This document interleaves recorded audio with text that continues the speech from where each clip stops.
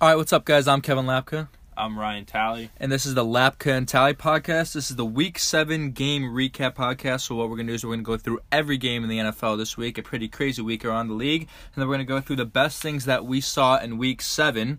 So like we said, a very crazy week. A lot happened. The Lions were crazy, and the games were crazy as well. A few upsets, a few expected wins for a lot of teams. But let's start with the Thursday night game, which was the Broncos versus the Cardinals. We saw a blowout in that one where the Broncos won 45-10, dropping the Arizona Cardinals to 1-6 and the Denver Broncos to 3-4. Both Ryan and I picked Arizona plus 1.5, so we both did not hit on that. Ryan, what did you see from this first Thursday night game of the week? This was a tough game for the Cardinals. Very tough. From the beginning, they were behind. Josh Rosen, pick six on his first possession, pick six later in the first quarter. So not a great start for them. Case Keenum for the Broncos, an all right day. About usually what you expect from Keenum. 14 of 21, 161 yards, touchdown, interception. Phillip Lindsay had a pretty good day. Love 14 that. of 90, 14 carries for 90 yards and a touchdown. He has now had 75 plus scrimmage yards in 5 of his first 7 career games, so he's producing out of the backfield. That's got to be some sort of record for an undrafted rookie, I'd assume. He's having a really good year for the Broncos so far. Emmanuel Sanders, another big day for him. 102 yards receiving and a touchdown. Also 1 of 1 through the air, 28 yards passing. A touchdown. Von Miller, big day for him on defense. Did he look good. 2 forced fumbles, 2 sacks. Him and Bradley Chubb are absolutely wrecking havoc on opposing offenses, as seen by Josh Rosen, only 21 of 39, 194 yards passing, a touchdown, 3 interceptions. So not the big day that I was expecting. Yeah, we both. He never really settled in after that pick six. But David Johnson, once again, just non-existent in this Cardinals offense. 39 yards rushing on 14 carries and only 31 yards receiving, too. So they're just not incorporating him enough in the offense. Maybe, hopefully, things will change with the new offensive coordinator after Mike McCoy was fired this week. Larry Fitzgerald with a touchdown reception. He tied Tony Gonzalez with 111 career touchdown receptions. Wow. 7th most all-time in NFL history. So, a career night for him, touchdown-wise. And Patrick Peterson, did he catch his last interception with the Cardinals? I think he might have. I mean, Steve Wilkes comes out and says there's no chance we're trading Patrick Peterson, but sometimes that's just beyond your control, Steve. When you got a player like that and a team like this, and you can get, this is clearly a rebuilding team, and you can get value draft picks for a guy like Patrick Peterson, you take that deal. And obviously this is a guy who's, he's, I think, 28, somewhere around there, so he's nearing the end of his prime. He's been in the league for, I think it's his 7th year in the league. 7th year in the league. So he's clearly eager at this point to go towards a Super Bowl contending team in possibly his last 4 to 5 years in the NFL. He wants to compete. He's sick of this 1-6. He doesn't want to be a part of a rebuild right now, and that's completely understandable. So, yeah, I mean, let's go to this game. I think the tail of the tape in this one is the Cardinals' offense. You look directly to the O-line. I mean, Rosen's picks weren't terrible. One was miscommunication, one was tipped, but the judgment, you would like to see the judgment be a little better from Rosen. But again, he's a rookie. He is growing. I'm not going to harp on it too much because we see it all the time. Rookies who falter, this is a great pass rush, and rookies a lot of times don't know how to respond to a great pass rush under pressure. And again, with an O-line like that, he got sacked 6 times. He's going to make some bad decisions. So good job by Denver getting to the quarterback. I said that would be huge for them, and they certainly did. Von Miller looked great. That one move where he went under the right tackle and then forced the fumble. That was incredible. That is just unbelievable athleticism. Keenum looked better. He's going to be the game manager. But to the Broncos offense, it's all about rushing. And this is what I said before the game. I said they need to get Phillip Lindsay and Royce Freeman back to what they were in the first 2 games. And that's what they did. Phillip Lindsay looked really nice. He had that long 28-yard touchdown. He's really explosive. I love the way he runs. So if they can continue, just make Case Keenum the game manager that he is and keep ground and pound, this is going to be an okay Denver Broncos team with the defense that they have.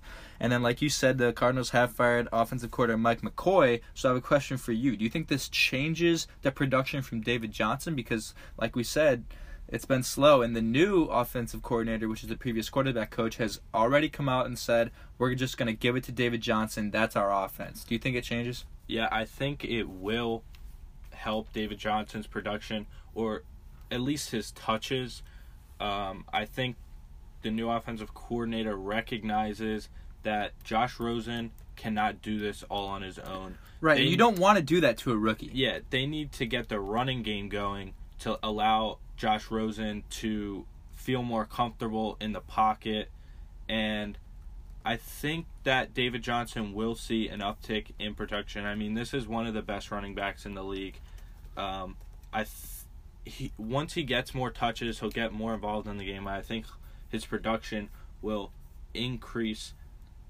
They've said they've committed to David Johnson. That shouldn't have required Mike McCoy to be fired for them to commit to David Johnson. If you own David Johnson in fantasy, or even just if you're a fan of David Johnson, you gotta hope that their commitment is true and David Johnson can get back on track, because right now he's falling off into no man's land and almost like a non-existent running back. He is a star, but he just does not look like it this year. Yep, so hopefully new offensive coordinator Brian Leftwich will be able to right the ship over there on the Cardinals offense. Let's move on now to the 9:30 a.m. game in London. I had the Titans plus 6.5. Ryan had the Chargers minus 6.5. So I was right, as the Chargers won 20-19, but only won by 1 point. It moves the Chargers to 5-2, second place in the AFC West, and the Titans down to 3-4 in a pretty jumbled up AFC South. But what do we see from this game in London? The Titans offense, once again, it's not completely going correctly. Marcus Mariota, 237 yards throwing, a touchdown, interception, but they're just a slow team. They couldn't get anything going in the first half. They finally scored a touchdown after 11 quarters without a touchdown in the third quarter of the game. So they've been struggling to score touchdowns. Marcus Mariota threw his first career red zone interception in the second quarter. He had thrown 41 touchdown passes prior to throwing that interception in the red zone.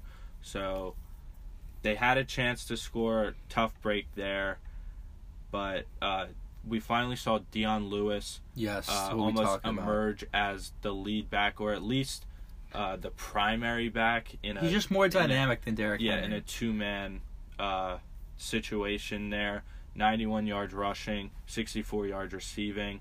Tajay Sharp, 101 yards receiving for the Titans. But I think the big thing that the Titans need to worry about is Corey Davis, only 3 catches for 10 yards. I know he's playing a tough Chargers defense, but he was the 4th overall pick in the draft. He was their number 1 pick a few years back. Is he really 4th overall? Yeah. Wow. They need to get him more involved. He should be their number 1 wide receiver every single week, and it's just not happening. The Chargers, on the other hand, a big day for Phillip Rivers, over 300 yards passing, 2 touchdowns, no interceptions.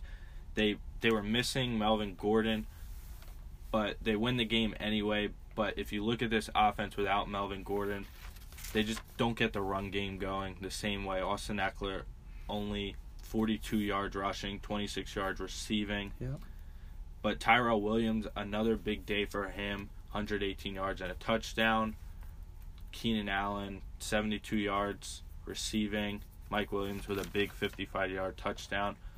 This Chargers team, I think their 2 losses made them look like, oh, they're not really that good. They had 2 losses early in the season to the Rams and the Chiefs. But this is a really good Chargers team, and I would not be surprised if they do end up winning this division and they make it to the AFC Championship game. I would not even be surprised if this team makes it to the Super Bowl. They're a talented team, top to bottom. And once they get going with Melvin Gordon running the ball like he can, Phillip Rivers throwing the ball, once Joey Bosa comes back from his be soon. Injury, this team could quickly rise to the top of the NFL.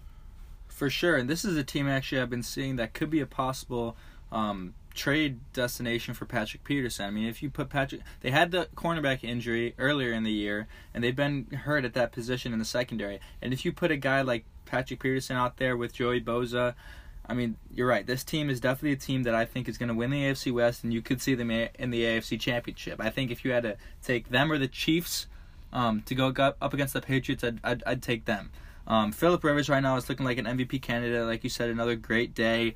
The offense wasn't as dynamic without Melvin Gordon, and that was very evident. They only put up 20 points.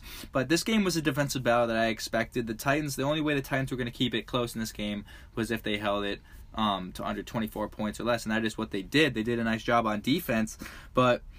And what I liked was the rushing game. We keep saying it every week. You got to get it going with Deion Lewis. We love what he does out of the backfield, and I think you're right. I think they just got to commit to him as the primary back. You know, if you got 3rd and 3, put in Derrick Henry. He's going to get those tough yardages, those tough yards. So Deion Lewis should definitely take over as a primary back with a big day, and that definitely proved it. But Mariota looked better, which I think is encouraging. There's just not enough weapons for them, I think, for him to succeed. And like we said, this offensive line is one of the worst in the NFL right now. So I think he's fine. I don't think you should be panicking too much yet about Mariota. I know there was a lot of buzz about him earlier in the year about, you know, when Blaine Gabbert took over, and then there was all the QB whack stuff, and then he didn't have a good week last week. But I wouldn't be too worried yet.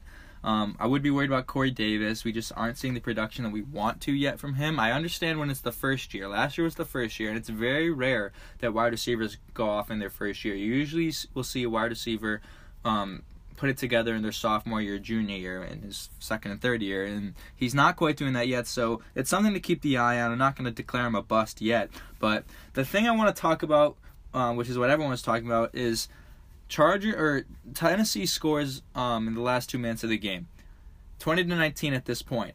Now, Mike Vrabel can kick an extra point and send it to overtime, but he chooses to go for 2. Now, here's why I don't understand this. You're looking at the Tennessee Titans that during this game were 3-3. If you somehow come out with a win, you're 4-3, and an AFC South that the winner might be 9-7 in that division right now, the way it's looking. But now you go for 2, you take the risk, and you lose, and now you're put at 3-4. And again, a division that's very winnable, and this is a possible playoff team in this division. What do you make of that decision? Do you like it? Do you like the aggressiveness? And of course, if they make it, everyone's praising Mike Vrabel for going for it. But they didn't. How do you assess the 2-point conversion call in that situation?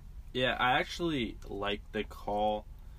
I just think that Mike Vrabel, he's a former player. Mm-hmm. He's looking for wins. He doesn't want to put his team out there for 10 more minutes in an overtime game that's going to go down to the wire, kick a field goal at the end. That's 2 more possessions that his team has to go out there and play hard against a tough Chargers team. I think the call, maybe it wasn't correct from a pure football sense, but I like the aggressiveness. I like that Vrabel's going out there and he has confidence in his guys to get it done and get the win.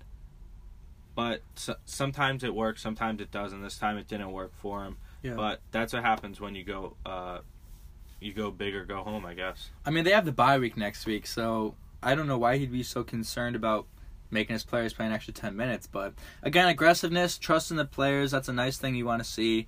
But I just think with the position they're in the division right now, you can't afford to take a risk like that. But we'll see how that plays out for the rest of the year with the Titans in the AFC South. Let's move on now to Buffalo versus Indianapolis. The Colts have won 37-5, moving them up to 2-5, and dropping the Buffalo Bills to 2-5. Both Ryan and I had Buffalo plus at 7.5, but we both definitely thought this could have been a flop game, and that turns out to be what the case was. A pretty boring game, not very good from Derek Anderson, but what'd you make of this one? Yeah, I want to give credit to the New England Colts. Or, I'm sorry, the Indianapolis Colts. I was like, where are you going with that? Andrew Luck, not a whole lot of yards passing, but four touchdowns. Defense put him in a nice position. Yeah, he has 15 passing touchdowns in his last 4 games. He leads the league in NFL touchdowns. Not after Patrick Mahomes. Going into So Patrick yeah. Mahomes leads with 22. But yeah, after that game, he was leading the league. So he's having a pretty good year with a complete lack of weapons. His 15 passing touchdowns in the last 4 games are more than the Cardinals, Titans, and Bills have combined this season. Wow. So a big last 4 games for Andrew Luck. He got put in nice situations from the interceptions. Derek Anderson throwing 3 interceptions and a fumble. The Bills were hurt early with McCoy going down with an injury very early in the game. That was tough. Chris Ivory came in, 81 yards rushing, 25 yards receiving. Kelvin Benjamin, 71 yards receiving. So a nice day for him. But I think the key to this win for the Colts was Marlon Mack and getting Marlon Mack going. He had 126 yards rushing and a touchdown, 33 yards receiving and a touchdown, 159 total scrimmage yards, which is the most by a Colts running back since 2011, which was Donald Brown with 163. Not many people remember Donald Brown. Yeah, so I think that's the key for the Colts to getting wins is getting Marlon Mack going. Andrew Luck only had to throw the ball 23 times. I think that's what it should be for him. That's a great number for him. 35 or less, I think, is what you should be looking at every single week for Andrew Luck. A guy's coming off a shoulder injury, and Marlon Mack is a very capable running back. I think he's the key to getting their offense going and sustaining success and getting wins. T.Y. Hilton had a pretty good day coming back from his injury with 2 touchdowns also. So this Colts team, their record is not great, but I think they're finding how to win games, and I think Marlon Mack coming back from his injury early in the season is huge for them, and I think that'll help Andrew Luck with his shoulder not having to throw as much. So big win for the Colts and a tough defeat for the Bills getting blown out. Yeah. I really agree with what you're saying about Marlon Mack. This has been the whole of the Indianapolis Colts offense for 5+ years now. They've been they've been signing free agents. You know, they had Frank Gore. I guess he'd probably be the last one, but he even then he's still old at that time. They haven't had Joseph Adai. Yeah. They went to the Super Bowl with Peyton Manning against. Right, he was probably the last primary legit elite guy. But Marlon Mack looks like he could be that guy. 19 carries, 126 yards, and a touchdown, averaging 6.6 yards a carry in that game. And like you said, this is the key to the Indianapolis offense. And if Marlon Mack can get going, this is an offense that's actually really complete. I love what they have. They have Eric Ebron, who's an up-and-coming tight end. T.Y. Hilton, we know what he can do. And then you got Marlon Mack. You got some nice weapons on offense. This was the flop we said was possible. We said, okay, Derek Anderson is either going to have a solid game, go out there and execute a nice game as a veteran and keep it close, or he's going to throw 3 interceptions, and that's what he did. Now, it's tough when you lose a guy like LaShawn McCoy that changes your offense, but, Chris Ivory stepped in nicely. He put up 81 yards. So that's really tough for Buffalo that McCoy went down. But back to Indianapolis. When you look at the offense for Indianapolis, and you look at Andrew Luck, and you look at his game, I think the biggest takeaway here is 0 sacks by the Buffalo defense. And this is a really good Buffalo pass rush, ranked 6th in the league. We talked about it last week. And for that offensive line, who's been absolutely horrible for years, to put up great protection for Andrew Luck is going to be key for that team. And like you said, this is a team right now that's sitting at 2-5 in that AFC South where the leader is 4-3, and we don't know what's going on over there. I'm going to go out there and say this team still has a shot to win that division. You look at some of their losses. You look at that Patriots loss. You come off an overtime game on Sunday. You go play a Thursday game in New England with 20 of your players injured. That's going to happen. A lot of they've had close games. They're close in a lot of games. This is a team that you'll see going down the stretch will be close in a lot of games and a chance to win a lot of games. And if they end up winning those games down the stretch, they're a team that could sneak into the playoffs. Do you agree with that statement, or? I don't know if they can make the playoffs. I think this AFC South is actually, it went from probably the worst division in football to one of maybe, I mean, not the best, but definitely it's average. More I'd say it's average right now. Yeah, it's competitive. I think yeah. You still don't really know exactly what all of these teams right, are. And that's what I'm saying. So I think the Colts, they have a shot. Maybe late in the season, they're still contending for that AFC South division title. I don't know if they can make it into the playoffs with all their injuries. I think eventually it's just how long the season is, 16 games. It's going to catch up to them. But I think they have found how to win and how to be successful with a decent running back finally. Right, and this is a team with a new head coach, so even if they do end up 6-10, 7-9, this is a team that showed promise for next year, for years beyond. And I want to say Darius Leonard put up 17 total tackles this week, so wow. He is for sure a candidate for Defensive Rookie of the Year. Keep your eye on that. Let's move on now to the Vikings at the Jets. The Vikings have won 37-17, moving them to 4-2-1 and first place in the NFC North, and dropping the Jets to 3-4. Both Ryan and I had the Vikings -2.5, so both of us hit on that. But what'd you see in this game, which is actually closer than it may appear? But what'd you see from it? Kirk Cousins, pretty good day. Another big day from Latavius Murray, rushing, filling in for Dalvin Cook, who looks to be possibly out until after their bye week in Week 10 now. So he's struggling with that hamstring injury. Yeah. But Kirk Cousins, 2 more touchdowns, 241 yards passing. Adam Thielen, another huge day, 9 catches, 110 yards, and a touchdown. He is on pace for 1,879 yards, which would be the second most in a single season in NFL history. So he's having a huge year. He would also be the first Vikings player to lead the league in receiving yards if he can do it. He is actually the first receiver to have 7 straight 100-yard games. Yeah, so he's producing every single game for this Vikings team. Going back to last year, he had a big year as well. Stephon Diggs, 8 catches for only 33 yards. But he had 14 targets, so it's not like they weren't looking for him. Sometimes that happens in a game. You get the targets, but the catches just aren't there. But Sam Darnold, a tough week for him. Only 17 completions on 42 attempts, 206 yards passing, a rushing touchdown, a fumble, 3 interceptions. It was not a good day for him. The Jets just don't have a lot of weapons, but they did just sign Rashard Matthews, so I think that'll help Sam Darnold out. It'll get some more weapons involved in the offense for him. The running game didn't really get going, only 49 yards combined between Isaiah Crowell and Bilal Powell. So it's tough when your top 2 running backs only get you 49 yards. Especially against a really good team like the Vikings. So this was a good win for the Vikings, but a game they definitely should have won against the New York Jets. Yeah, I mean, like we said, this is a game where the Vikings won 37-17, but it's not as big of a margin as it looked. Like we said, the Jets have 4 turnovers, and what that was able to do is it was able to put Minnesota in a lot of good positions in Jets territory. The Jets defense actually looked nice in the first half. I really liked what the secondary did when I went back and watched the tape.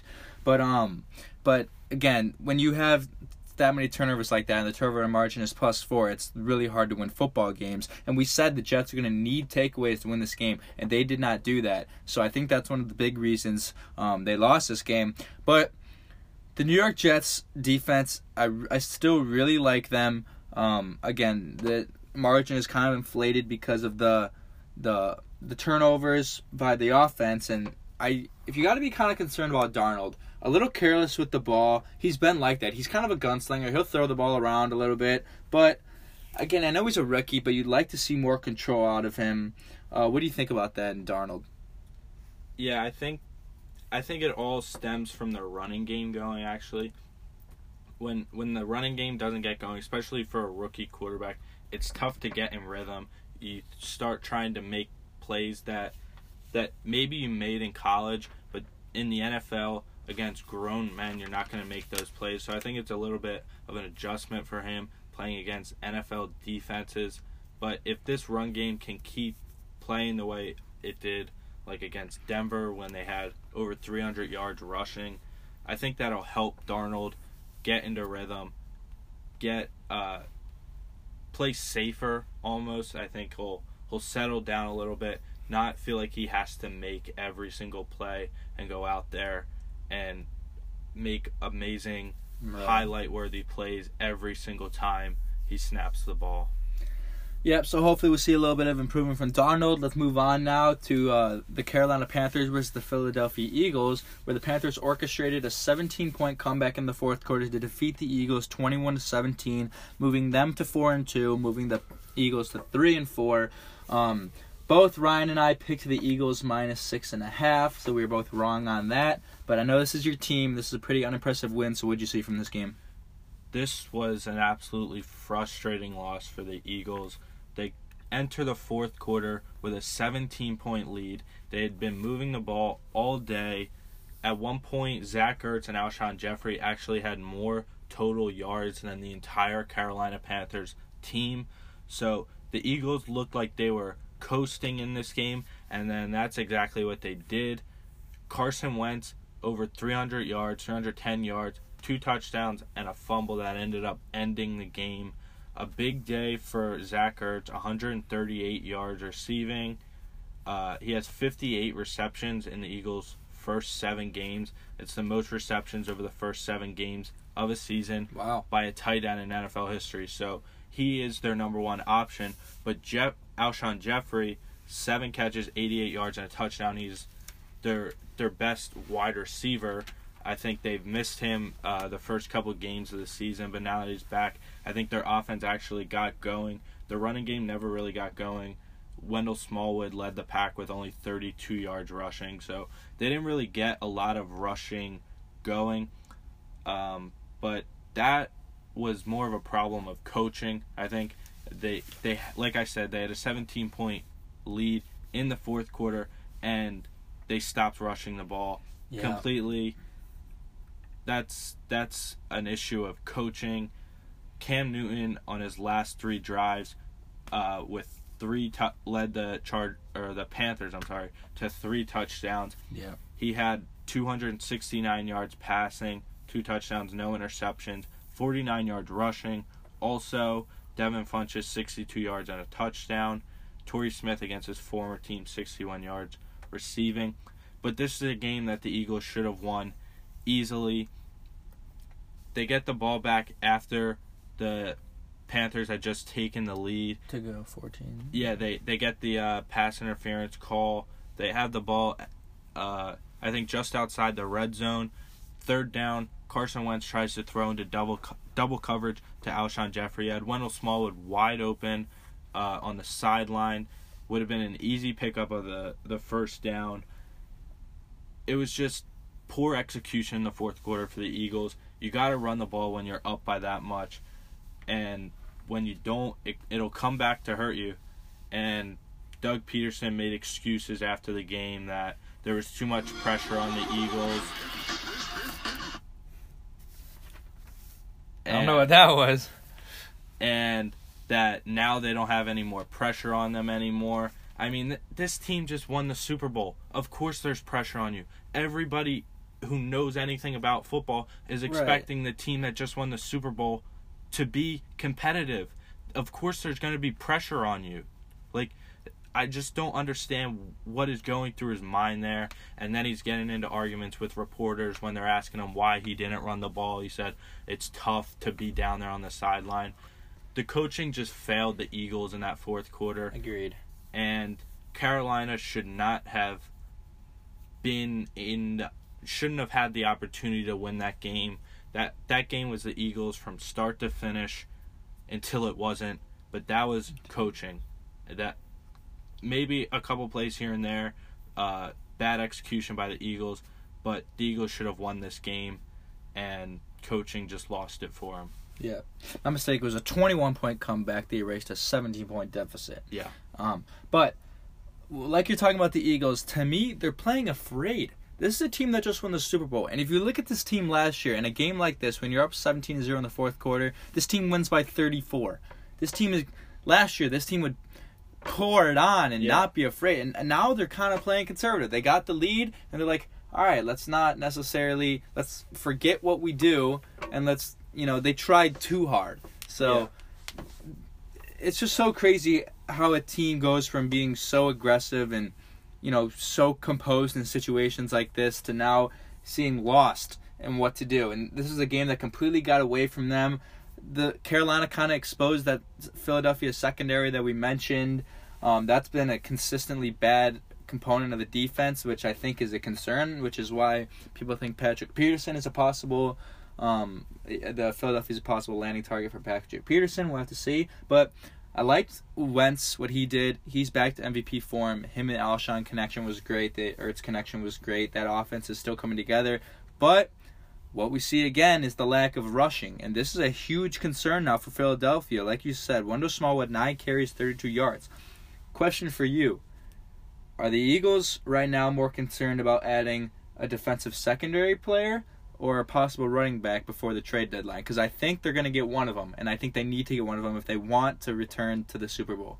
I think the problem is more with their running backs. They've struggled all season defensively, but their defense is built around pass rush and getting pressure on the quarterback, and when that's not going, their secondary is just lost. But I think if the Eagles can get more pressure, the secondary starts to look a little bit better. But when your leading rusher only has 32 yards behind last year, which was one of the best offensive lines in the league, they bring back almost entirely the same offensive line. Yeah. I think the running backs are the issue. I think all three guys that they have, Josh Adams, Wendell Smallwood, and Corey Clement, they're all capable, but they're all very, very similar backs. They're all speed guys. There's no guy that can just pound the defense. Yeah, there's no guy who's just gonna be the guy. Really, they're all very similar guys, and I think if they want to make another run in the playoffs, I think running back is gonna be their solution. All right, so we'll keep our eye on that as the trade deadline nears. That would be October 30th, so they got 7 days right now to make a move for a possible running back. Let's move on now to Cleveland versus Tampa Bay. Another Cleveland overtime game, but the Tampa Bay Buccaneers edged them out in the end. They have won 26-23, moving them to 3-3, surprisingly, moving the Cleveland Browns now to 2-4-1 and 0-3 on the road. Hugh Jackson maybe on the hot seat. We'll talk about that in a little bit. Both Ryan and I took Tampa Bay -3.5, so we are wrong just by a bit as they only won by 3. But what did you see from this overtime game in Tampa? It was just another Cleveland Browns game. They're in it, and they can't execute when it comes down to crunch time. Yep. Jameis Winston, he did what he usually does, 365 yards passing, 0 touchdowns, 2 interceptions, 55 yards rushing and a touchdown. But that's what Jameis Winston does. It's what you do with the other guys and how you execute off of his 2 interceptions and his fumble. And the Browns they didn't do it. I mean, this Buccaneers team the defense is one of the worst in the league. Oh, yeah. And they could not score at all on them in the first half. And the Browns have weapons. They have Jarvis Landry, who actually had 97 yards, and a touchdown. I like David Njoku. Yeah, they have weapons. Nick Chubb, with a big game after Carlos Hyde's trade to Jacksonville. Yep. 80 yards and a touchdown. But you gotta execute when it's in crunch time. They get the ball back on a punt in overtime. and Jabril Peppers fumbles at midfield. It's just, it has to be infuriating for Browns fans because they could easily have won every single game this year. Right. And somehow they managed to just keep losing these games. And I think eventually the excuse of, well, this team just isn't good, this team doesn't have talent for Hugh Jackson is going to run out by the end of the season. I agree. If he doesn't figure out how to win these games. You can't keep losing in overtime games. That shows that you're a team that is capable of winning but just can't do it yet. But it's time for them to start winning. They've had 2 awful years. They need to figure it out now.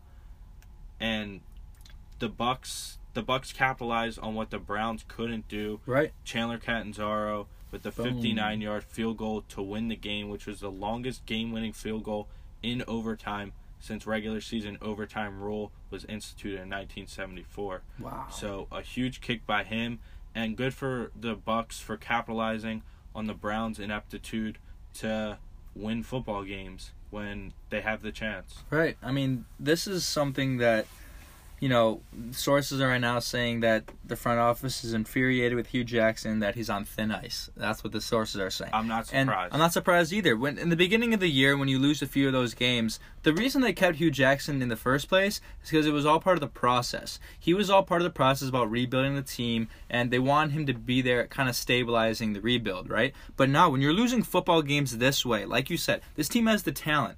There's no reason they should be losing these football games. And when you're losing games like this, when you can't execute in crunch time, it's going to come directly down to the coaching.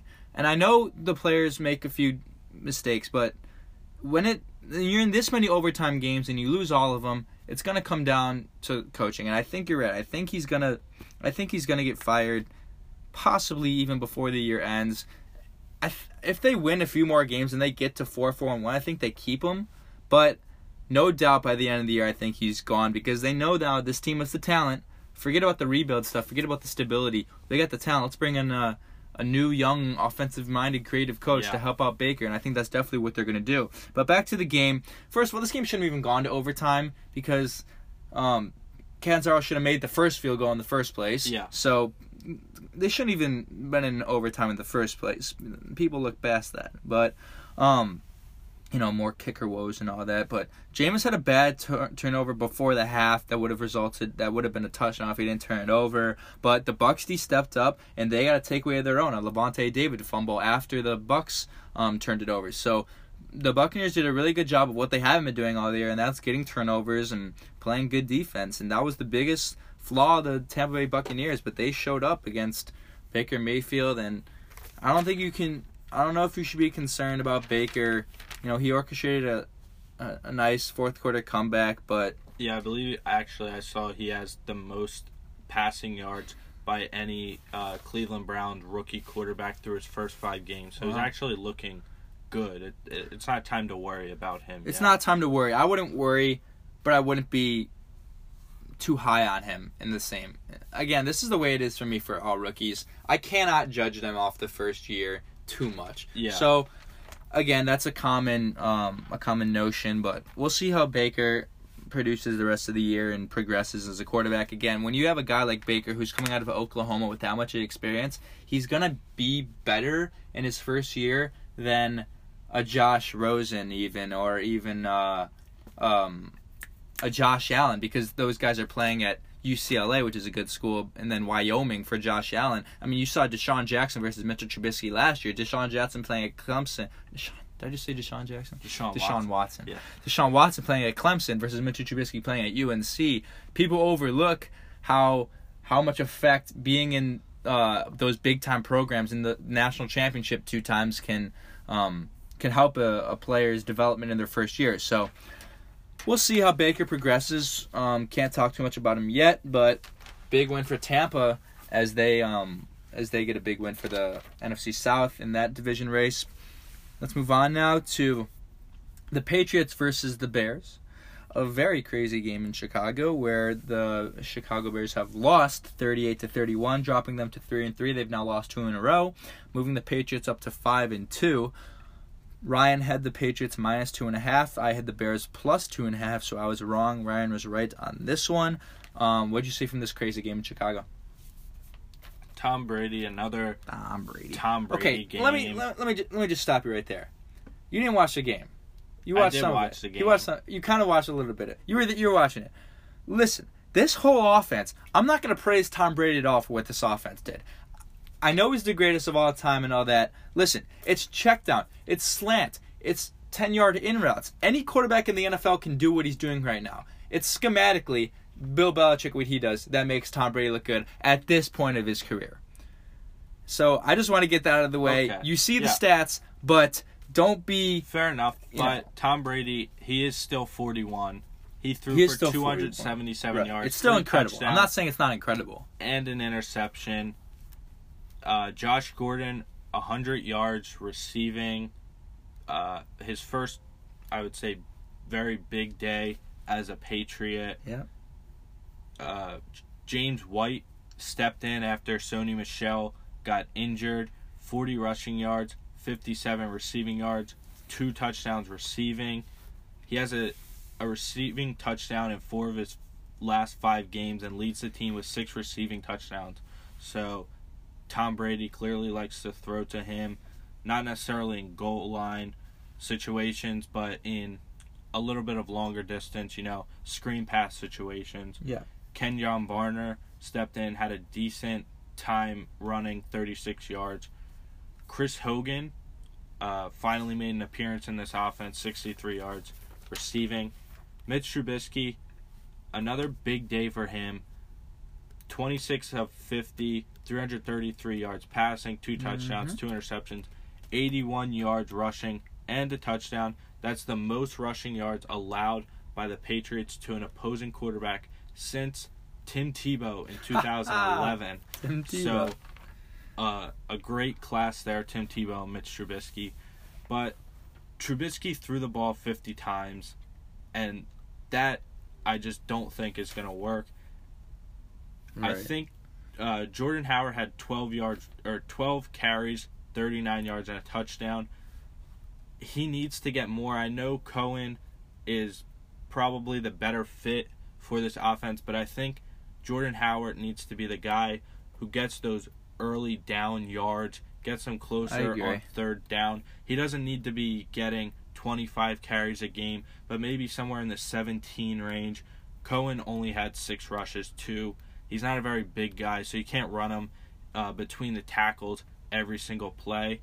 But I think this team needs to rush a little bit more. Mitch Trubisky, just as a young quarterback, should not be throwing the ball 50 times. Yeah. It's not good for his arm, and I just don't think I think the offense will flow better if they can get the run game going a little bit more. But Trey Burton, a big day for him. Huge. 129 yards receiving and a touchdown. I think this is what we expected when he came over in free agency from the Eagles. I think he always had the talent with the Eagles, but never really had the opportunity because the Eagles had Zach Ertz and Brent Selleck. But Burton is finally showing what he can do, and I think he is quickly becoming Mitch Trubisky's favorite target. Yeah. This game, it was close. Right at the very end, it came down to 1 yard, about 2 feet. If Kevin White can backpedal just a little bit more, what a story that would be. Oh my God. Bust wide receiver, first round pick, Kevin White comes up big with a Hail Mary touchdown. But it just didn't work out for the Bears here. Yeah. But I think they showed that they could play with the best teams in the NFL. I don't know if they're quite on the level of the best teams in the NFL quite yet, but at least they are showing that they can compete. I think that's a big step. I don't know if it's going to be their year in the division. I think the NFC North is starting to elevate itself a little bit more, but this Chicago Bears team is definitely going to be a force for years to come with their defense and Mitch Trubisky finally turning into the quarterback that the Bears thought he could be coming out of North Carolina. Love to hear it. I mean, I completely agree about them competing with the best teams in the NFL. They've been competitive in every game, and then this This is a football game that the Bears win without their special teams mishaps. You let Cordero Patterson run for a touchdown, and then you get a punt block that gets returned for a touchdown. They win this football game without the special team mishaps. So go out there and say it. And if they win this football game, everyone's talking Super Bowl in Chicago.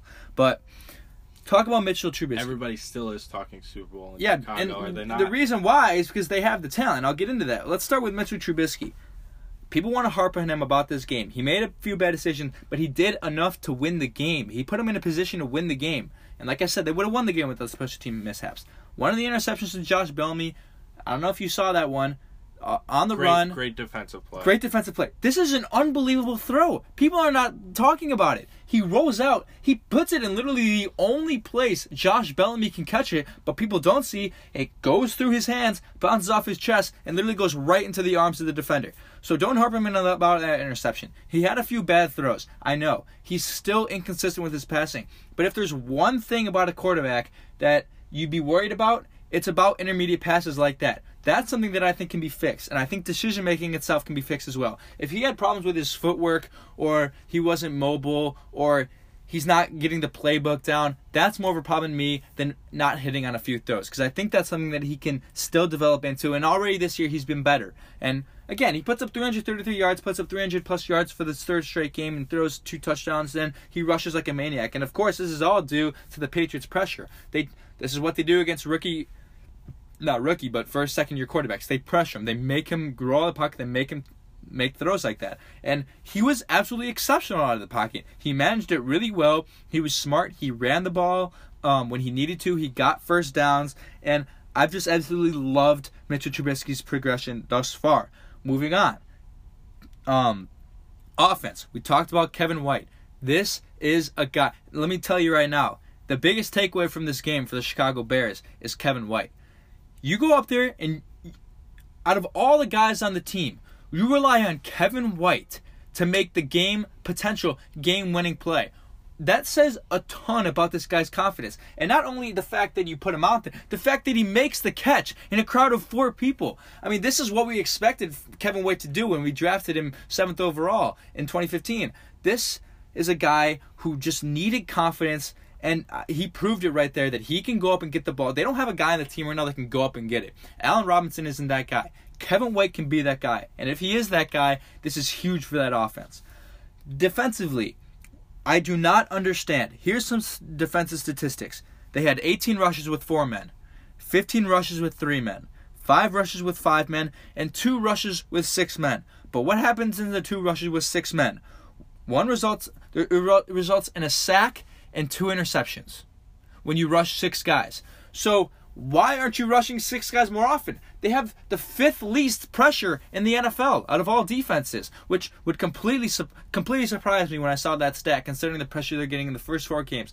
Vic Fangio needs to dial up more blitzes. They got shredded by Tom Brady because of the short passes and the screen passes. It was a total defensive breakdown. I hated what Vic Fangio did on defense. The tackling was poor again. You saw it on that long 58-yard Josh Gordon touchdown, or it was not a touchdown, but a catch and run 58-yard gain. Absolutely horrible tackling. Again, that'll improve. I love what I saw from Kyle Fuller. Got another interception for his 2nd straight game. He's looking really damn good. But listen, the Bears are very close to being 6-0. Like you said, this is a team that could compete with the best of them. And once they're a still developing team. Once they put it all together, this is a force to be reckoned with. Again, Khalil Mack was not healthy that game. They dropped him in coverage 18 times, the most times in his career. Again, I don't understand that. They dropped Leonard Floyd in coverage 14 times. I don't know what's going on there. Vic Fangio will figure it out. Once Khalil Mack is healthier, he'll be getting the pressure that the Chicago Bears need, and this is a defense that will be top 5 again. They have 2 winnable games. They should be 5-3 after the 8-game mark. So we'll see. Don't harp on it too much. But again, Patriots look like the best team in the AFC after this one. All right, let's move on. Let's go to the Texans versus the Jaguars. Really interesting game here, AFC South battle. The Texans had beaten the Jaguars 20-7. The Jaguars has now dropped 3 in a row. And Blake Bortles was benched during that game for Cody Kessler. Who did we have here? We both had the Jags -5, so we were both wrong on that. What'd you see from this game? And a pretty bad game for the Jaguars, and not an exceptional game for the Texans either.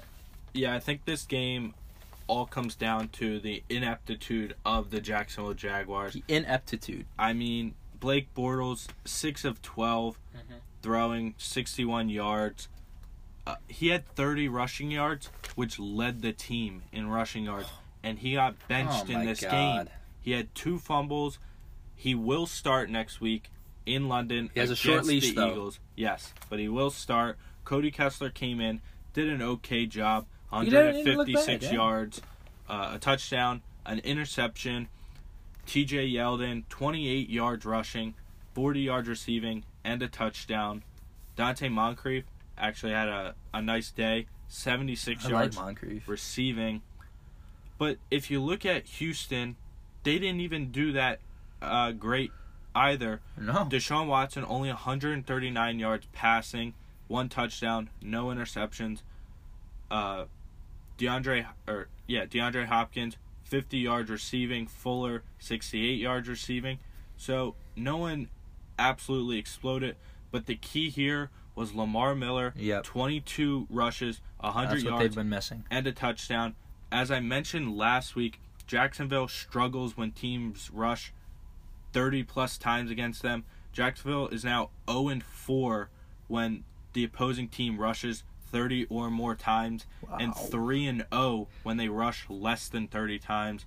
So that's the formula to beat the Jaguars. You gotta grind this defense down with rushing, and the Jaguars have now scored 7 or fewer points in 3 games this season, which ties them for the most such games with the Buffalo Bills. I mean, this is a team that was just in the AFC Championship. Not necessarily for their offense, but this team was still in the AFC Championship. They had a huge game in the playoffs against Pittsburgh offensively. And what happened? Now they're tied with the Buffalo Bills, who people expected to be one of the worst teams in the league this year. They can't score the ball. I think this comes down to actually letting Allen Robinson go, and then Marquise Lee as well. Yeah, Marquise Lee gets hurt early in the season. I think he got hurt in the preseason. Leonard Fournette has not really played at all this year. He's missed a ton of games. That is why they had to trade for Carlos Hyde, who didn't play this week, obviously. Just, they need to figure it out offensively, or they're going nowhere. We talk about it every damn week. The identity of the Jacksonville Jaguars is ground and pound. And when T.J. Yeldon runs for 12 carries and 28 yards, they're going to lose the football game. Now, look, this is a team where you're solely relying on rushing. And this is why they miss Fournette so much. But then Cody Kessler comes in, 29 for 30, 156 yards. His interception was due to a T.J. Yeldon drop. So now part of me is thinking, all right, is the problem more on the quarterback or is it more on rushing? I think it's a little bit of both. I think it's more on rushing, but Cody Kessler completely outperforms Blake Bortles. He had a lot of nice rollouts. I mean, this is a very good defensive front for the Houston Texans. He rolled out. He made some nice plays when I went back and watched the tape. And they have a few weapons, like we said. Keelan Cole, I like. Dede Westbrook, a really fast guy, I like. Dante Moncrief, I really like. Don't forget, Dede Westbrook was a Heisman contender 2 years ago when he was in college out of Oklahoma. So this is an offense where I love the weapons they have on the outside, and they should be doing a lot more passing, but they're just not. And that, to me, is a testament to Blake Bortles, who is right now the worst quarterback in the NFL. So I do think the Jacksonville Jaguars trade for a quarterback. We'll see how that plays out. The Jacksonville D was not terrible. Let's not harp on the Jacksonville D. The secondary was great, but right now the front seven's not getting it done. The secondary holds Deshaun Watson to 139 yards and a completion rating of 50% and a QBR of 43.3. This is I know DeAndre Hopkins makes a one-handed catch unbelievably against Jalen Ramsey, but other than that and the touchdown, he locked him down. So I don't like Jalen Ramsey, but he locked him down. Again, Jacksonville is not going to do anything until they get this running game going and until they make a switch at quarterback permanently. That's why they signed Carlos Hyde. We'll see if it changes, but they're missing Leonard Fournette, and nothing's going to change, people. Don't expect this Jacksonville team to get any better unless they get Fournette back and unless they make a trade for a different quarterback. I don't think it'll be Eli at this point. I just am seeing things that the Giants apparently want to keep Eli through the trade deadline. Not really sure why, but we'll see. But this is an AFC South battle, so I have a question for you. At this point, you have the Texans at 4-3 leading the division, the Jacksonville Jaguars at 3-4, the Indianapolis Colts at 1-5, are 2-5, and the Buffalo Bills at 2-5 as well. No, not the Buffalo Bills. The Tennessee Titans at what are they? The Tennessee Titans at 3-4. Who do you have winning the AFC South at this point?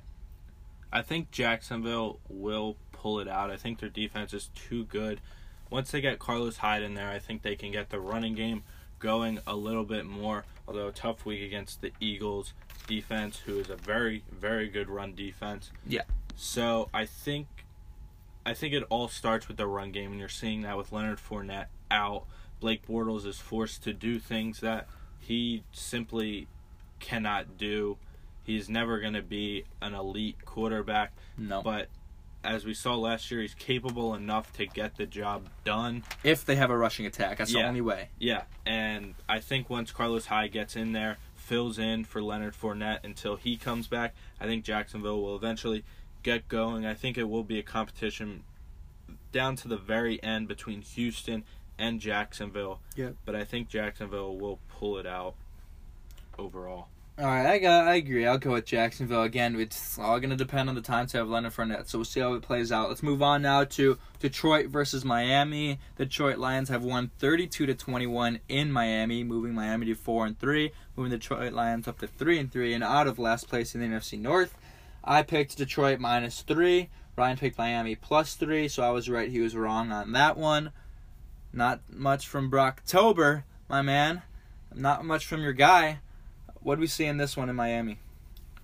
Yeah, Detroit finally got their run game going. Kerryon Johnson, 158 yards rushing on 19 carries. LeGarrette Blount, 50 yards rushing and a touchdown. And surprisingly, out of all of the Lions wide receivers, you got Kenny Golladay, Golden Tate, Marvin Jones Jr. They only combined for 102 yards on 12 targets. Wow, look at that quick math. But Michael Roberts, surprisingly, 3 catches, 48 yards, 2 touchdowns. Matthew Stafford, looked for him. Matthew Stafford, not a very characteristic day for him, only 217 yards passing, but he did what it took to win. And this was it was a tough day for Brocky Balboa. He had 239 yards, 2 touchdowns, and no interceptions. That one touchdown he had rolling out puts it in a perfect window. A really, really good throw from him. Kenyon Drake, 72 yards and a touchdown, but I believe his touchdown run was a long run, so that is a little bit inflated. Yeah, 54-yard run. Danny Amendola, 84 yards receiving and a touchdown. But if I'm Miami, I know Ryan Tannehill is out for another week, so we have another week of the big Brockowski, right? Is this a quarterback controversy situation? I think it might be. I don't know. I think it might be. I think it's time for Miami to start considering where they're actually going to go with Ryan Tannehill. I agree. And I don't know if it's very far, at least until the end of the season. I don't know how far you're going to get with Ryan Tannehill. I think you might be better off sticking with Johann Sebastian Brock, keeping him under center, and I think he's the better option for the Miami Dolphins moving forward. But the Lions had 248 yards rushing, like I said, was a key for them. Yep. The last time the Lions rushed for 248 yards plus in a game was Week 13, 1997, against the Colts. Who is the running back? Was it? I don't think it was Barry Sanders. No way. I think no way. But this is what the Lions have to do. I know you have Matthew Stafford, who loves to throw the ball 60 yards every single play. But if they can get this running game going, they can compete in the NFC North. And I think it'll make them a more balanced team. This team was always in the playoff picture the past couple of years, but they were never really a balanced team going back to with Calvin Johnson. It was always just Calvin Johnson or bust. Yeah. But now, if you can get the balance going, you can get the run game going, you got Golden Tate, Kenny Golladay, Marvin Jones Jr. There's a ton of weapons here. I like the Lions going forward. They had a tough week 1, but they rebounded. They picked themselves up off the ground, and I think they're starting to move forward, starting to get more competitive under Matt Patricia. So good for the Lions. Keep an eye out on them late into December, competing for the NFC North. Well, I'm just going to say you're wrong there. They're going to end up 8-8 and miss the playoffs. But All right. just going to go out there and say that because the Bears are going to beat them twice. But let's move on. They're right. No, that's not. Stay on this game. The Lions, you're right. This is what they've been missing for years. They've been, they had that incredibly long streak without a 100-yard rusher, and all of a sudden, Kerryon Johnson pops into the scene and puts up, 158 yards this week, and that is just exceptional against the Miami Dolphins defense that held the Bears to not that many rushing yards last week. So it's encouraging for the Detroit Lions offense to get that dynamic. Like you said, this is an offense that had been relying on Matthew Stafford throwing the ball 4 times, and if Matthew Stafford had a good game, they win the football game. If he doesn't have a good game, they lose the football game. It was completely reliant on Matt Stafford. We still don't know about Detroit, though. Again, they're very inconsistent. I'm not going to judge them yet, even after this win over Miami, who I still think is not that talented of a team. The Dolphins' D wasn't great. They got shredded down the stretch when I watched the tape. I know they came up with some big plays here and there.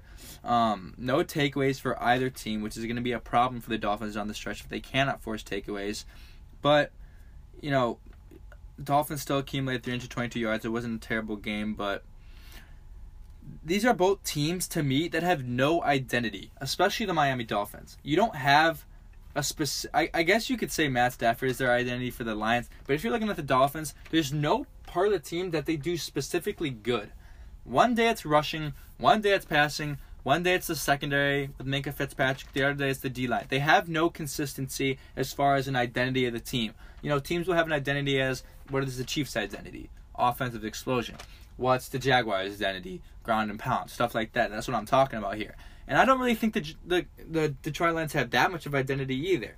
So we'll see if they can create an identity going down, see what is their team going to be, how are they going to put themselves in winning games. Maybe their identity down the stretch will be the rushing attack. We'll see. But this is a team that's in a really competitive NFC North. And like you're saying, I don't think they'll have a chance to win this division just with that many competitive teams in there and the inconsistency of who they are. We'll see down the stretch what they can do in the next few games. Maybe that will tell the tale of who the Detroit Lions are. So we'll see. Anything else you want to add? Yeah, going back to my point earlier, the 1997 Lions, that running backfield was Barry Sanders. It was Barry Sanders who led the way with 216 That's yards. That's what I thought. That's why I asked that. I was like, Ron Rivers also contributing into that. But yeah, 216 yards by Barry Sanders. Wow. Week 13, 1997 against the Colts. All right, well, there you go. Statman. Do you know who the Colts starting quarterback was in that game? 1990. Coach of a specific team up north. College football team. Oh, of a college football. Oh. Not Jim Harbaugh. Yeah, Jim No Harbaugh. way. Wow. Oh, man, look at that. He's really digging down deep into the web for that one. Let's move on now to the most exciting game of the week. I thought the one that I thought would be the best game of the week that featured a really high-powered offense and a really good defense. It turned out to be a really good game like we expected. The Saints somehow pulled out a 24-23 win due to a missed extra point by Justin Tucker, who had never missed an extra point in his career, had made 238 straight extra points prior to this game. But New Orleans wins 24-23, moving them to 5-1, first place in the NFC South, moving the Baltimore Ravens to 4-3 in a very competitive AFC North. What a game in Baltimore. What are your takeaways? Yeah, Drew Brees becomes the... Wait, we both had New Orleans plus 2.5. Both wrong on that. Go on. No, that's right. Plus 2.5. Oh, it was plus. Right, I thought it was mine. Yeah. They did win outright. Both right on that. New Yeah. Orleans plus 2.5. Good for us. There we go. Drew Brees becomes the third quarterback in NFL history to beat all 32 teams, joining Brett Favre and Peyton Manning. He also throws his 500th career passing touchdown. What a day. So a very historic day for him. 212 yards passing, 2 touchdowns, no interceptions. He has completed 170 passes this year without an interception through the first 7 weeks, which is the most completions without an interception through 7 weeks since 1970. So he is on a roll this year. Wow. Keeping the ball, not turning it over. Alvin Kamara, 64 yards and a touchdown rushing. Michael Thomas, a nice day for him, 69 yards receiving and a touchdown. Joe Flacco actually had a pretty good day for him. 279 yards passing, 2 touchdowns, no interceptions. Mm-hmm. John Brown with Not bad. 134 yards receiving and a touchdown. Got the big touchdown late to give the Ravens a chance to tie. And Justin Tucker misses extra point. But you just got to feel bad for him. I know we've been talking about the kicking woes all season long. But the one guy you can't talk about it with is Justin Tucker. I mean, the amount of huge field goals this guy hits, he's basically automatic. And obviously you see why he's basically automatic and not completely automatic, because sometimes you just miss some. I mean, yeah, he hit over 200 straight point after attempts, most of which came when the ball was placed at the 2-yard line. But still, since that rule was instituted, he hadn't missed since. This guy can kick from anywhere on the field. You got to feel bad for him because, yeah, he might have lost him this game, but the amount of games that he's won for the Ravens, the blame cannot be put all on him. It's just he is the most accurate kicker in NFL history. You can't be mad at him. You just got to feel bad for him. It's just a tough situation to miss your first point after attempt in your career in the situation to put the team, to give yourself a shot in overtime. Just a tough day for him. But overall, a very good game. The Ravens, very good defensively, holding this Saints team to only 24 points. So, yep. This is an elite defense, and the Ravens showed that their offense can do enough to compete as long as their defense is playing well. So I think the AFC North, is going to be very competitive with the Steelers coming back from a bye, and they look like they're starting to roll. Going to be very interesting to see in December. Yep, we'll see. I also want to know the number of people who walked away from their TV after the Ravens touchdown, probably going to get a beer thinking, all right, baby, tied. We're going to go to overtime. Yeah. And then come back to the TV to realize Justin Tucker has missed the extra point. The TV announcers jinxed them. They were just mentioning the fact that he had never missed. As the ball was being snapped. Yeah. So we can blame it on the TV announcers, right? That's what we'll blame it on. The whole jinx. But again, this was the gritty, great matchup we expected. We knew this was going to be a fight. We weren't really sure exactly which way it would go. And it was kind of right. It didn't really go either way. It was going to be a tie if you made the extra point and then go to overtime. So the thing about the Saints, which they're really good at, is moving the ball. 26 first downs, 6 for 14 third down efficiency is actually really good. Yeah.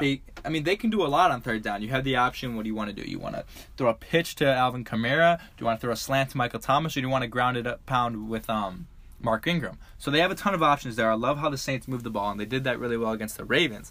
I think Drew Brees right now is an MVP candidate, without a doubt. Sure. Yeah. And this is something we saw now. Both teams here against each other that use backup quarterbacks as rushing threats. Who do you think is more effective with it? The New Orleans Saints with Taysom Hill or the Baltimore Ravens with Lamar Jackson? Lamar Jackson scored a touchdown this week, but Taysom Hill had more yards. What's your take? I think Taysom Hill. I mean, he's more efficient when he's getting in there. Lamar Jackson, when he's in, it's basically the same play every time.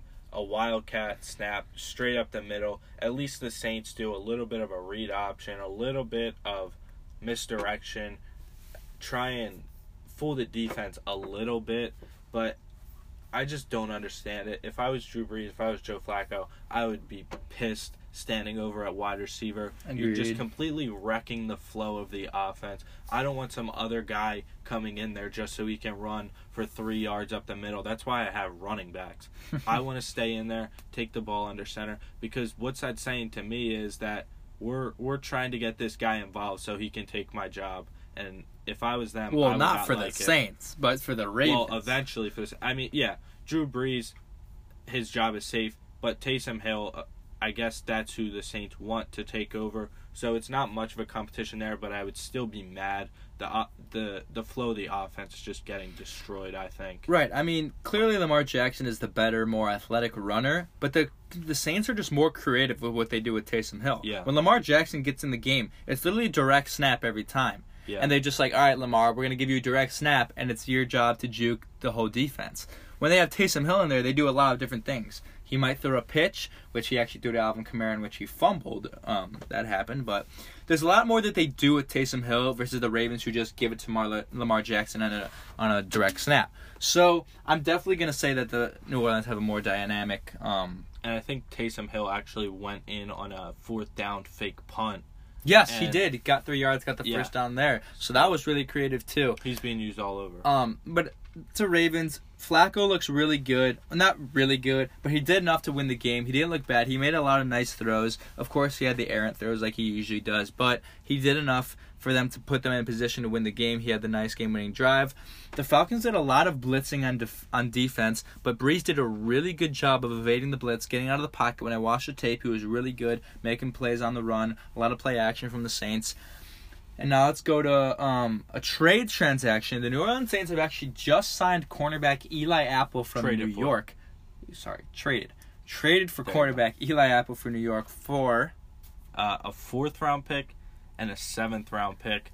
So the Giants' 2015 first-round pick and 2016 first-round pick, which was Eric Flowers and Eli Apple, has turned into a 4th-round pick and a 7th-round pick. Wow. Absolutely terrible. Terrible drafting from the Giants over there. But Eli Apple as a playmaker for the Saints, I was actually surprised that I had no idea Eli Apple was even on the market for a trade. Yeah. And I think that is an indication, if you're a Giants fan, that this is the beginning of the rebuild. But for the Saints, it adds a key defensive player. Again, the whole flaw of the Saints the past few years, this year as well, has been the secondary. They got Marshawn Lattimore in the draft this year, and that helped lock down wide receivers. But this is still a secondary that can be improved, and they got not a stellar cornerback, but a guy who can certainly be an impact player on that defense in Eli Apple. So a good transaction for a Saints team that is definitely a Super Bowl contender, definitely wants to make a run in the Super Bowl, as they know Drew Brees is running out of time. And they didn't give up a lot like they might have to for a guy like Patrick Peterson. It's a 4th rounder. Yeah, they got him pretty cheap. Eli Apple struggled for the Giants for the most part, but he'll still be a an impact first-round player. pick. He still has talent. He has potential. Good trade for the Saints, I think. Agreed. All right, let's move on now to an NFC West matchup between the Rams and the 49ers. The Rams have destroyed the 49ers 39-10, moving them to 7-0, the only undefeated team in the NFL, dropping the 49ers to 1-6. I had the 49ers plus 9.5 for some reason. I was wrong. Ryan was correct, picking the Rams at minus 9.5. Not a lot to say from this game, but what'd you see? Yeah, Jared Goff, not necessarily a great game. They just haven't been throwing by his it a lot. standards this year. Only 202 yards passing, 2 touchdowns, no interception. But Todd Gurley, another huge day, 63 yards rushing, 2 rushing touchdowns, 23 yards receiving, and a receiving touchdown. He is on pace for 32 scrimmage touchdowns this season, goodness, which would break Hall of Famer LaDainian Tomlinson's single-season record of 31 set back in 2006. Wow. So he is having a historic season this year. It seems like he's scoring 3 touchdowns every single game. Yeah, sure does. I mean, this guy is just... It's also a little bit of the offense. Every time they get the ball in the 5, it's 3 straight plays to Todd Gurley. Yeah. Almost guaranteed. So he's getting a ton of looks in the red zone on goal line situations. But this game was over very quickly. The Rams had their backups in by early in the fourth quarter. Yeah. Which Malcolm Brown, their backup running back, had 65 yards rushing. So it was good for them to get him a little bit involved, see what he could do. Robert Woods, 78 yards receiving. Brandon Cooks, 64 and a touchdown. So this Rams offense just does what it normally does. Yeah, I mean, I don't know why I took the 49ers. I thought they'd be able to get it together with the running game and the defense would play solid. But C.J. Beathard just proved who he really is. He was too sloppy with the football, and the takeaways allowed the Rams to get in a nice position to score. But I like what you see from Raheem Mostert. We talked about him in the preview podcast. He had 7 carries for 59 yards, an average of 8.4 yards per carry. He's turning out to be an impact player, but Breida only 5 carries for 15 yards. I'm surprised they didn't run more. They actually got Alfred Morris in the mix, but this is a really good Rams defensive front. There's just not a lot you can do when your running game gets shut down, and then you have to throw a C.J. Beathard. I predicted... I think Breida's still banged up a little bit. Is that why? Okay, yeah. Yeah, so he's banged up. He fumbled, so that's why he had the limited amount of carries. But you look at this offense, and this is just a receiving core that just does not have enough weapons. George Kittle's turning out to be really nice. He's the favorite target for both Jimmy Garoppolo and C.J. Beathard. C.J. Beathard. And then Marcus Goodwin, he's turning out to be a boomer bust guy. You know, he's either going to put up 110 yards on a touchdown or he's going to put up 30 yards like he did in this game. Yeah, exactly. So, again, not a lot of takeaways from this game. It's kind of what we expected. The 49ers are just not a good football team, kind of out of their control. I mean, Richard Sherman didn't even play. So, Rams' dominance continues. They move to 7-0 as the only undefeated team in the NFL.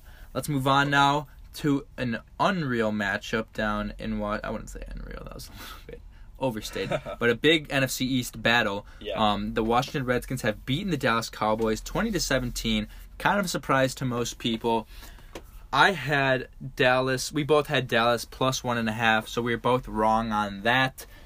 This was a Washington team that looked pretty inconsistent, but they just picked up a big win against an NFC opponent. And there's a little tidbit: Dallas Cowboys are now 0-4 on the road, 3-0 at home. So very concerning if you're a Cowboys fan. But what'd you make from this game? Yeah, Dak Prescott had a nice day through the air, 273 yards passing, touchdown, no interceptions, 33 yards rushing, and a touchdown. But Zeke Elliott, only 33 yards rushing. Don't know what happened there. But Michael Gallup had a big day, 81 yards receiving, and a touchdown. Came all on a big throw and catch. That was a nice move. You saw a double move. Allen Hurns, 74 yards receiving. And this Dallas Cowboys offense should be improved since they just traded for Amari Cooper, giving up a first-round pick. Probably a little bit too much. A lot too much. But it's what they needed. You got to do it. From a football standpoint, it's a good move. From a value standpoint, not a good move. Well, here's the thing. This is a team, like, if the Dallas Cowboys were 5-1 right now, or 5-2, 6-1, and they gave up a first down for Amari Cooper, I'd be like, hell yeah. This is a team that has a chance to make... This is not a team right now that has a chance to make the playoffs. And you're going to need an impact player in the draft next year. They have a chance. It's just... They have a chance. They also have a chance of not making... Giving up a very nice pick. Let's say they don't... Okay, first of all, Amari Cooper is just not worth it. We see Josh Gordon get traded for a 5th rounder, who's clearly been better than Amari Cooper. Off the field issues. Off the field issues, I know that's part of the reason about why he was a 5th rounder, but I just don't... if you're the Dallas Cowboys, you have Dez Bryant sitting there for free, essentially. And then you go trade a 1st rounder for a guy who we don't even know is better than Dez Bryant? I don't know. It confuses me. But go on about what you're saying. Again, forget the value and everything. He will be a help to this offense. Yeah. And if he's the Cowboys... number 1 wide receiver. Their other guys are complementary pieces. Right. And if the Dallas Cowboys make the NFC Championship, you have the complete right to prove me wrong.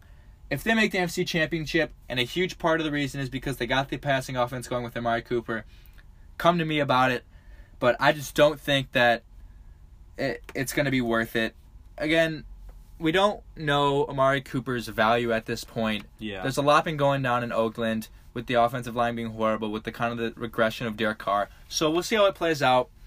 But just back to this game in general, Washington did what they're going to need to do every game. Ground and pound. We know Alex Smith is a game manager. We've been knowing this for years. But Adrian Peterson, 24 carries, 99 yards. I mean, if you're giving the ball to Adrian Peterson 24 times a game, it's going to work out good for you. He's still a really productive guy. They've got, you know what? Chris Thompson's injured.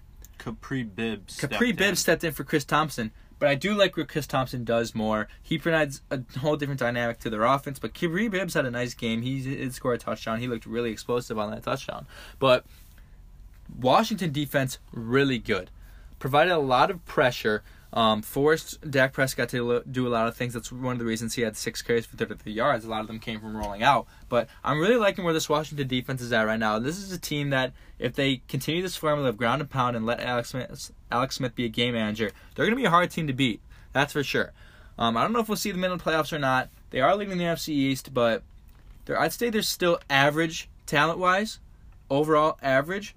But it's a team that they know how to win football games. And let's go to, what was this? Yes. In the end of the game, what everyone was talking about, you got the Cowboys with a chance to make a 42-yard field goal. And the referees call a snap infraction on the long snapper. Now, I don't know if I saw a few tweets. I don't know a lot about this rule. I'm sorry I don't know a rule about the snap infraction. My fault.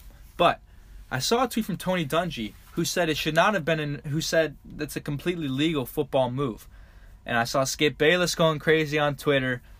What do you think of that? I don't know if you know anything about it. Do you think that should have been a penalty or not? I mean, if you saw the play, what he did basically was he moved the ball. He kind of motioned it slightly towards the kicker, drew a Redskins defender offsides, but instead of calling offsides, they called the snap infraction on the center. Now, after that, the Dallas Cowboys kicker, what was his name? Mahi? I forget his name. Brett Maher misses from 47, but it would have been in from 42.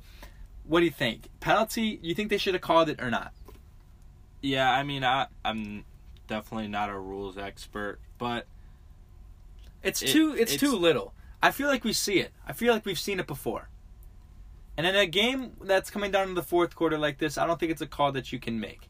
Yeah, NFL's Vice President of Officiating, Al Riveron, stepped in and explained that the illegal ball movement by the center causes the defense to come across the neutral zone and contact the lineman.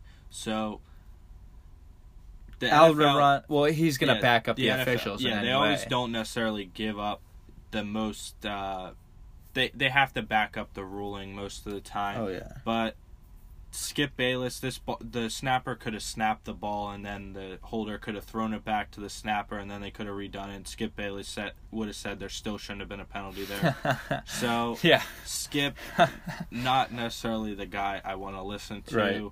But on plays like this, it's unfortunate. Yeah, it's a tough call. I'm actually gonna mention a little bit about this later in the podcast. Okay. But yeah, it was a tough break. Sometimes penalties, they just really bite you in the butt. Yep. Proved that in this game. So, again, Dallas Cowboys dropped to 3-4. Washington Redskins moved to 4-2 for us in the NFC East. Let's move on to the Sunday Night Football matchup that actually got flexed in because the 49ers was supposed to be on primetime, but kind of a horrible flex in. I mean, they didn't expect the game to turn out this way, but as it turned out, it was a Kansas City Chiefs win, winning 45-10, moving them to 6-1, moving the Bengals to 4-3. They did not look good at all. We both had Cincy +6. Yeah. Both wrong on that big time. Total domination from the Chiefs. What'd you see in this one? Yeah, this has to be the most surprising game of the week. I talked about the over easily hitting, and all of a sudden, the Bengals the offense, mortal lock. Yeah, by on far paper, it was the easiest over I've ever seen. This Bengals offense could not do a single thing. Andy Dalton only 148 yards on the worst defense in football. That's ridiculous. Joe Mixon only 50 yards. I mean, this is just awful showing by the Cincinnati Bengals. Something's got to change, or I don't even know what happened. This Bengals offense just completely struggled somehow against the worst defense in the NFL. Yeah, dead last, 32. Yeah, this wasn't like it was a good pass defense and a bad run defense, or a bad run defense and a good pass defense. All around, this defense is horrible, and the Cincinnati Bengals could not do a single thing against this defense. From the moment this game started going, the Bengals looked like they had no shot. It looked like a different Bengals team from what we had been seeing so far this year. But the Chiefs just keep picking up where they left off. Pat Mahomes, 358 yards, 4 touchdowns, an interception, 45 yards rushing. Another big day from him. Kareem Hunt, 86 yards rushing and a touchdown, 55 yards receiving and 2 receiving touchdowns. So another big day for him after last week. Spencer Ware got in the game a little bit, 59 yards rushing. Yeah, not bad. Tyreek Hill, 68 yards and a touchdown. Should have had another long touchdown in the fourth quarter. Dropped it in the end zone. There was no one around him. Tough break there. But Andy Reid winning his 200th career game, including playoffs. He's the 9th coach in NFL history to do that. So, a former Eagles coach. I love Big Red. Did great things for the Eagles. So, an amazing accomplishment for him. He picked up where he left off with the Eagles. Continues to win. If this Chiefs can finally do it and win Andy his Super Bowl, I think people are going to start talking about Andy Reid as one of the best coaches of all time. But without that Super Bowl ring, it just seems like he can only do it in the regular season. Yeah. But he is one of the most creative coaches of all time. Oh, that's one of the best coaches of all time. This guy has changed everything in the league. Quarterbacks are becoming more mobile, more designs, more.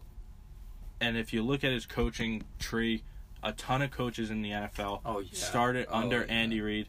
This guy needs to get more consideration for being one of the best coaches of all time. Just a great accomplishment for him. But this Chiefs team, the defense started to pick up. They might start looking a little bit more scarier if this defense can continue to play well. The offense is already what we know. They're the best in the league, I think, right now, or maybe behind the Rams. But if the defense can pick up, this team could be even scarier. I completely agree. Let's hold our horses, though, about the defense. Despite only letting around 239 yards to Cincinnati Bengals, they are still ranked last in the NFL. Yeah, still not good. Still not good. I'm still going to need to see more from the defense. But this is the performance we've been waiting for. This was finally a complete game for the Kansas City Chiefs. Neither of their first 6 games were complete because of the defensive woes. But now that they put the defense and the offense together, this is the team that the Kansas City Chiefs can be. But they will not be every game because of this defense. However, this Kansas City offense is just unbelievably creative. And it all comes from the playmakers that they have. When you have so many dynamic guys like, you saw the play that Kareem Hunt made where he shakes off a tackle, then hurdles a defender. The amount of athletic players you have on that team, it's just incredible. And it allows Andy Reid to do so much. I absolutely love it. I love their offense. But this Cincy team, although they're 4-3, they're not great. They have the 31st ranked defense in the NFL in total defense, which surprised me when I saw that. But 31st. I know some of that is because they just let out 551 yards to the Chiefs, which I believe was a franchise record. But 25th in offense for the Bengals as well. This was an offense that we talked about that we really liked and that we thought was the focal point of this team. We knew the defense was solid, but we thought the offense was actually being productive. Yeah. And now they're actually ranked 25th. We still haven't seen the production from Joe Mixon that we want, the 100-yard games and all of that. And then Andy Dalton is Andy Dalton. He seemed like all my Bengals fans at the beginning of the first 5 games were like, oh, the old Andy Dalton is done. This is a new Andy Dalton. Nope, this is the same Andy Dalton. And quite frankly, this Bengals team is never going to have a chance to win a Super Bowl unless they get a new quarterback. As much as you love Andy Dalton, that's just the way it is. Do you agree? If you look back at all the teams, I'm not going to pin it on Andy Dalton, but they lost that many playoff games. Something's got to change. If you have a superstar quarterback, he can win those games for you. And I think they need to reconstruct that. They need to either sign a free agent or go into the draft and get a new guy. I don't think Andy Dalton's the answer anymore in Cincy. He did play very well leading up to this point. He wasn't playing terrible. I agree. But I don't know if he's ever going to be the guy. He's never going to be the guy that will take him to the promised land. He might be a guy who can get them to the AFC Championship. Right. But I don't know if he's going to get them to a Super Bowl and win them the Super Bowl. But the same could have been said for Nick Foles. You catch fire sometimes and everything just goes your way. Right. Nick Foles had point. 2 of the best games in his life against the Vikings and the Patriots in the playoffs last year. Everybody counted the Eagles out. Sometimes all it takes is just catching fire a little bit and everything just turns out in your favor.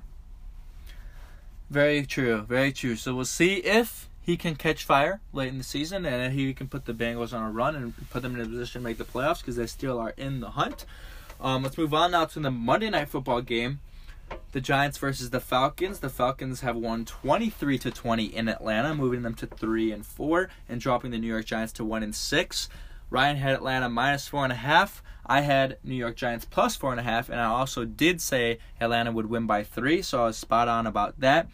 What did you see from this game, which I think, like I said, was a lot closer than most people would have expected?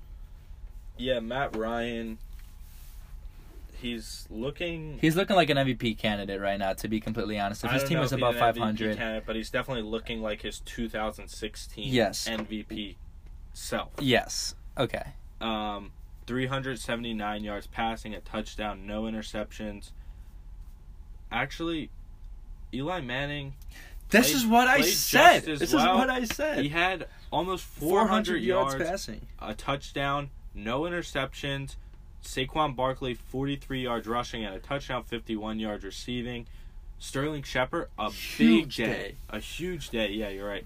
167 yards receiving. Odell Beckham Jr. got going, 143 yards receiving and a touchdown. He has reached 5,000 career receiving yards in fewer games than any player since the 1970 merger. He passed Julio Jones, who did it in 56 games. Odell did it in 54. So, a historic night for Odell Beckham Jr. Oh, yeah. But this Falcons offense, it looked all right. They didn't score a ton of points, but Tevin Coleman, a rushing touchdown, 50 yards rushing, 32 receiving. Marvin Hall with a 63-yard night and a touchdown. But I think the big thing here... Who? Yeah, exactly. The big thing here is Julio Jones, 104 yards, a fumble, and did he have a touchdown? He did not. He did not have a touchdown. Still looking to find the end zone. It's not like this Falcons team is not scoring touchdowns completely. It's not like their wide receivers aren't scoring touchdowns. It's not like they're scoring touchdowns. It's just they're not to Julio Jones. No. I don't know what's going on there. I mean, when you're in the red zone, I think Matt Ryan just has to look for Julio Jones every single time. If it results in field goals, so be it. But you got to find him in the red zone. He's easily the most physically daunting wide receiver, I think, in the league. He's extremely tall. Extremely fast. Yeah. If he can get going, he could easily be in the conversation of best wide receiver in the game. He is right now, but without one of the best wide receivers in the game, I'd say OBJ and Antonio Brown are better than Julio Jones. I think you can make a case for... You could make a case. But without those touchdowns, it's tough to make that case. Touchdowns aren't everything for a wide receiver. Yeah. But you got to be able to score some. And that's not necessarily his fault because the quarterback's got to look for him. The quarterback's got to throw to him. He's got to make a good pass. So it's not all his fault, but still just astonishing that Julio Jones cannot find the end zone. Right. I mean, to be completely honest, the reason that they're so successful in the red zone is because they're not targeting Julio. Last year, all Steve Sarkisian wanted to do was target Julio, and it wasn't. It was clearly affecting their offense. So maybe it's for the better that he's not scoring touchdowns, but he should be scoring at least a few. You still should be throwing fades to him when you need to. I'm going to take that guy over anyone else in the NFL on a jump ball for sure. So we'll see how. I mean, they're winning. They're being productive in the red zone, and like Julio said in the post-game press conference with Monday Night Football crew, he doesn't care. If they're winning football games and they're scoring in the red zone, he doesn't care what his production is. I mean, as a fantasy owner, I'd really like to see a few touchdowns, so please throw it to him, Steve Sarkisian. But, back to this game. The Giants' play calling was okay. The execution was just not very good. You saw Pat Shurmur yelling on the sideline on a missed touchdown throw. He was yelling, "Throw to Odell!" Yelling. Odell was running kind of a little hitch route, and he had a little bit of separation, but Eli didn't throw to him. Now Eli threw for 400 yards, 27 for 38, and 1 touchdown. But he's under so much scrutiny that one bad throw for Eli is everyone's calling for his head. He didn't have that bad of a game. He missed the throws that he usually misses, but again, threw for almost 400 yards passing. If they can get I know this is a bad Atlanta secondary, but if they can get this passing offense going, this is a team that will be competitive in every game because I like their defense. Olivier Vernon has come back, has recorded a sack, and he's looking really good, really helping the pressure of the Giants. And the defense didn't look bad. The Falcons had nice pressure on defense, but their secondary is going to be the hugest problem for them, and I don't think they luckily came out of a win with this one because Giorgio Tavecchio hits a 56-yarder. Yeah. So don't expect that to happen all the time. And they almost lost to the 1-5 New York Giants. So don't get too high, Atlanta Falcons fans, because your defense still sucks.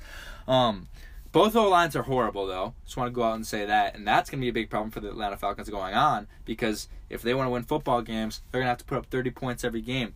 And if they don't have the O-line, they actually just lost another O-line. I believe his name Fusco. I don't know his first name, but his last name is Fusco. So that's another injury for the Atlanta Falcons. He actually went on to IR, which makes them have 6 players on IR, something like that. Ridiculous. Yeah. But the OBJ breakout game, like I said it would be against this Falcons secondary, and this is a New York Giants team at 1-6 at this point. You've traded Eli Apple. Definitely going to go into rebuild mode, even though they're not that far away. This is not a team that is that far away from being a playoff contender, and you could probably agree with that. That's not even an outrageous statement. This is a team that has talent. They were definitely in contention this year. A lot of people were picking them to win the NFC East. Yeah, I mean, they're missing one thing, and that's a quarterback. I mean, that's really all. Offensive line. A quarterback and offensive line, and I don't know how I feel about Pat Shurmur. We saw, let's talk about this, too. We really didn't even talk about this. The 2-point conversion, you're down 20-12. If you go kick the field goal, you go down 7. Instead, he chooses to go for 2. In that situation, in the fourth quarter, why are you going for 2?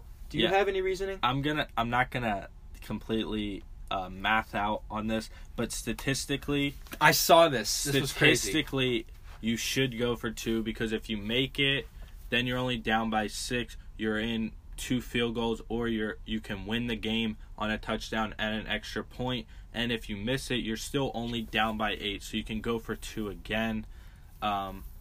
You're more likely to win the game than just kicking extra points. You actually have a 67.5% or 62.5% chance of winning the game technically.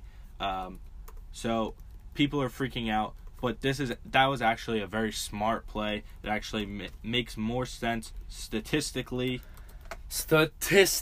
Yeah. Yes. So, I mean, the play call was good. The play call was good. It was just a bad throw by Eli. He kind of threw it behind Odell Beckham Jr. a little bit. Yeah, it was a very hard catch to make, and it was deflected. So, I mean, you can harp on that all you want, but they had a chance to win the game down the stretch, and they just didn't execute. So, don't blame it on the missed 2-point conversion. Blame it on their lack of execution down the stretch. Another loss for the Giants. Another loss for the Giants. They are in dead last in the NFC East, and they are basically eliminated from the playoffs. Unless they somehow win out, which isn't happening. Yeah. Let's move on to our last segment, the best of the week. So this is where we go over the best things that both me and Ryan saw in Week 7.